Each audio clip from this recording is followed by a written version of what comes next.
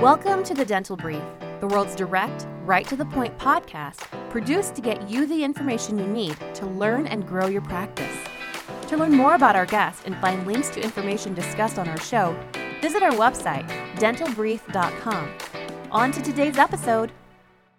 Hello, everyone. Welcome to another episode of the Dental Brief. I have with me our special guest coming to us from the northwest part of California, the Bay Area. Say hello, Dr. Ronni Brown.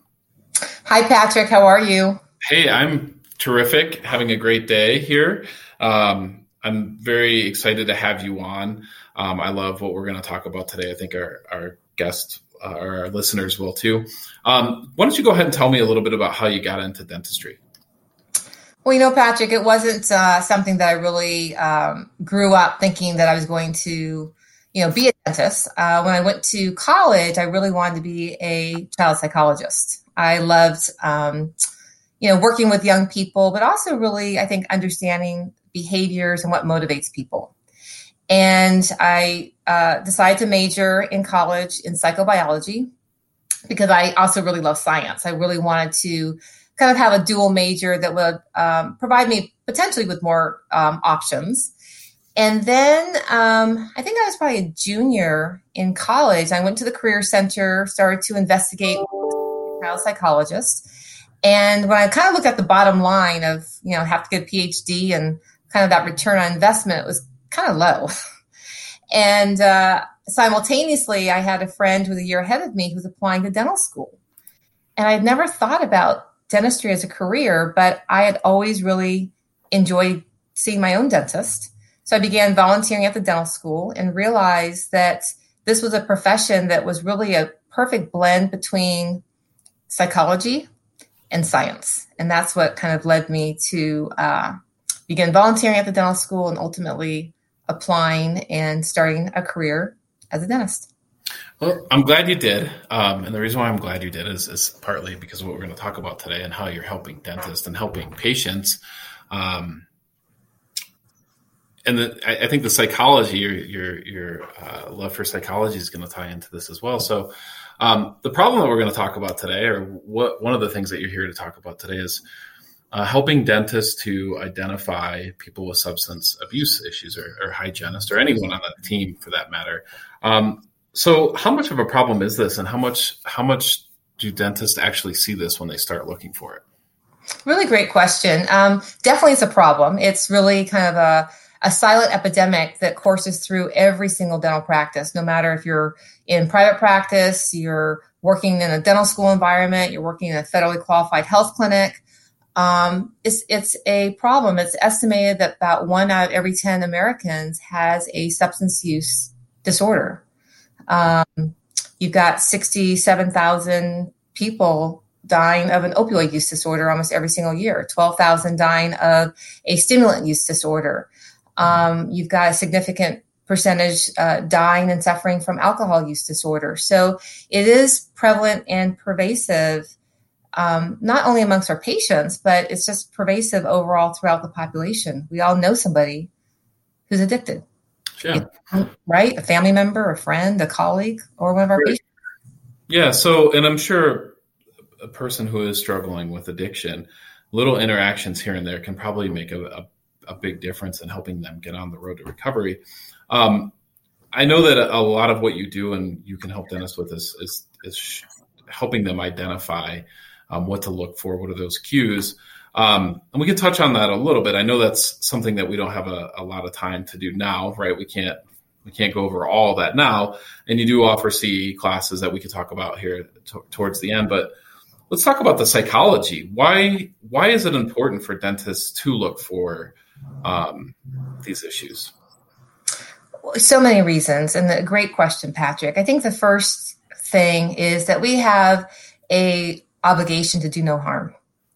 And when we have a patient who comes into our practice who might be high on a drug, the things that we do could trigger a medical emergency in our practices, whether it's someone who is high on a stimulant and we inject them with anesthetic that contains epinephrine, that could create a cardiac emergency. Or we're prescribing a medication to someone who is, let's say, in recovery, and it's a medication that could trigger a relapse. So there's a lot of reasons why, but the first one is obviously do no harm. I think the second reason why we want to know is we want to do good for our patients, right? We want to develop treatment plans that are going to be successful. And we have to understand that if a patient is using drugs, that use of the drug is going to compromise the success of any treatment plan. It could cause hyposalivation and xerostomia. It increases rapid demineralization of their teeth, causing rapid formation of dental decay. So there's a lot of things associated with the drug use that will compromise the success of our treatment. So we want to do good by knowing, so we can incorporate not just the implant, but salivary substitutes and remineralizing products so that our treatment plan can be successful. And then the third reason, Patrick, is we want to be ethical. We want to recognize who these patients are so that we can then refer them to professionals who specialize in substance use disorders that can help support their efforts to get on a road to recovery. So I understand that it's going to require a blunt conversation. Again, this is something I don't think we can teach, or you can teach a dentist to do during this 15 minutes that we have together. But fear has to be the driver of why a dentist or hygienist or anyone on the team wouldn't want to, right? It's an awkward conversation, right? Unless you're having it all the time. You could probably lose a patient, right? Not like meaning they could get upset and leave the practice. You could potentially falsely accuse someone, right? I've been in that situation where I asked someone, hey, is this going on? And they got very upset. So there's fear kind of drives why we typically don't have hard conversations, right? It's hard to look at the benefits. So what are some things that people can do to get over these fears? What's your answer to that? Well, you're absolutely right. I mean, I think that in order to have, and we all have hard conversations, right? Whether it's you're fired or I don't love you anymore or whatever it is, we have to have hard conversations. But I think that in order to have a hard conversation, you got to do two things simultaneously. Okay, you have to first manage your own emotional reaction to addiction, and we all have an emotional reaction. It might be a sense of denial, like, I don't really have this problem in my practice. Or it could be a sense of embarrassment, like, I don't want to do something or say something that could embarrass the patient. Or it could be that feeling of helplessness, like if the patient does acknowledge, do I have the resources to actually help them? So we have to first kind of acknowledge, our emotional reaction. And we also have to manage the patient's perception, so that the patient doesn't feel judged or accused or non-judgmental. So ways that you can do that is first, be objective. Addiction's a disease. It's a disease that has the same type of describers, if you will, as diabetes and high blood pressure. And when we talk to our patients about their hypertension or their diabetes, we don't approach it with any type of denial, shame, or helplessness. So Sure. when you approach it objective with the same tone of voice, eye contact, it helps to manage your own emotional reaction to addiction. The second thing would be to speak to your patient about your core values. Why you decided to become a dental professional, whether it's to help people create beautiful smiles, build relationships. Because when you weave that into the conversation, like, Mary, I chose to be a dentist. I want to help create a beautiful smile. I want you to achieve optimum oral health. And I know that there's challenges and experiences that all my patients have that sometimes get in the way of that.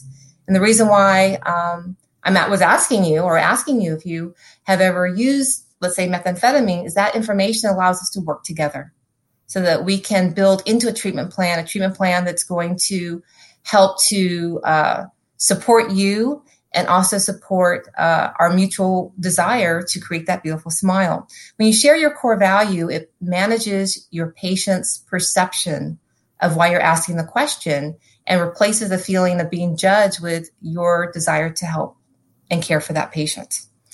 Does that kind of... Yeah, it does. Let me ask you this, though. How many patients are honest about that, or are going to be honest about that? And then what do you do if you know they're clearly, hey, it's very clear that you have a drug problem, and you're not being honest about it? How do you handle that? And let me just back up a little bit. If you look at health intake forms prior to legalized marijuana here in our state in Colorado, the amount of people that said no, that they didn't use marijuana, compared to just months later when marijuana became legal in the state for recreational uses, those numbers on health intake forms went way up. Also, people people will lie about alcohol use too, right? How much they actually use. If someone says they have a couple of drinks per day, that probably means 4 or 5 drinks per day. So what do you do if it's clear that they're not telling you the truth? Okay, well, let me unpack that because there's a lot of... There is a lot of there. Yeah. Okay. So the first thing is, on a health history form, that question, do you have a history of substance abuse, should be on the health history form. And it's important, and we can talk about that later. But there has been multiple studies and systematic reviews that have actually shown that patients, when asked on a health history form, with about 70 to 94% of the time, will accurately self-report a history of substance abuse. I can attest to that because in my practice environment, the majority of my patients check that box, yes. Now, of course, you're not going to capture everybody, and you are going to have a percentage of the population who will deny substance abuse, even though there's clinical or behavioral indicators that they are using. Once again, you can still approach the conversation with, if you see oral findings, teeth that are blackened or severe rampant generalized caries that has a very unusual presentation or even behavioral manifestations, you still can approach it with, this is suggestive. Or, I've had patients in the past who shared with me, let me back up. You can say something like, this pattern of decay is really common with patients who have shared with me that they've used methamphetamine. Have you ever used the drug? And by doing that, you're letting the patient know you've seen it before. Sure. You've had patients who felt comfortable with you to share that information with you, and they trusted you in sharing that information. So you can weave that in, and you can always build upon it. Even if they don't acknowledge it during that conversation, you've opened the door for future conversations. Yeah, that's very, very smart. So limited time, as you know. I want to encourage our users to do a couple of things. First of all, I want them to check out your book. It's called The State of Decay, right? It's a guide to understanding and treating meth mouth. Meth mouth is in quotes. Tell us a little bit about your book, just a little bit. I wrote the book, and it's available on Amazon. Once again, it's called A State of Decay, Your Dental Guide to Understanding and Treating Meth Mouth. This is a really easy read. It's a very conversational read, but it really walks the reader through my own discovery with my patients about trying to understand what this pattern of decay was, and then leading them into some research that I did that was published later on in the Journal of the California Dental Association. But it's a very easy read. It gives you practical tips. I mean, you could read this book in a day. You could read it in a week. But it's going to, I think, make a difference because it provides the reader with action-based items that they can walk back into their practice and do. What should be on that health history form? What questions that you ask? Office policies that you need to have in place if you have a patient who's under the influence. Treatment strategies. Recognizing your own angst and pain points around having these conversations. So it's a very easy read. And I highly recommend for anyone who wants to gain a higher degree of mastery to pick up the book or attend one of my workshops.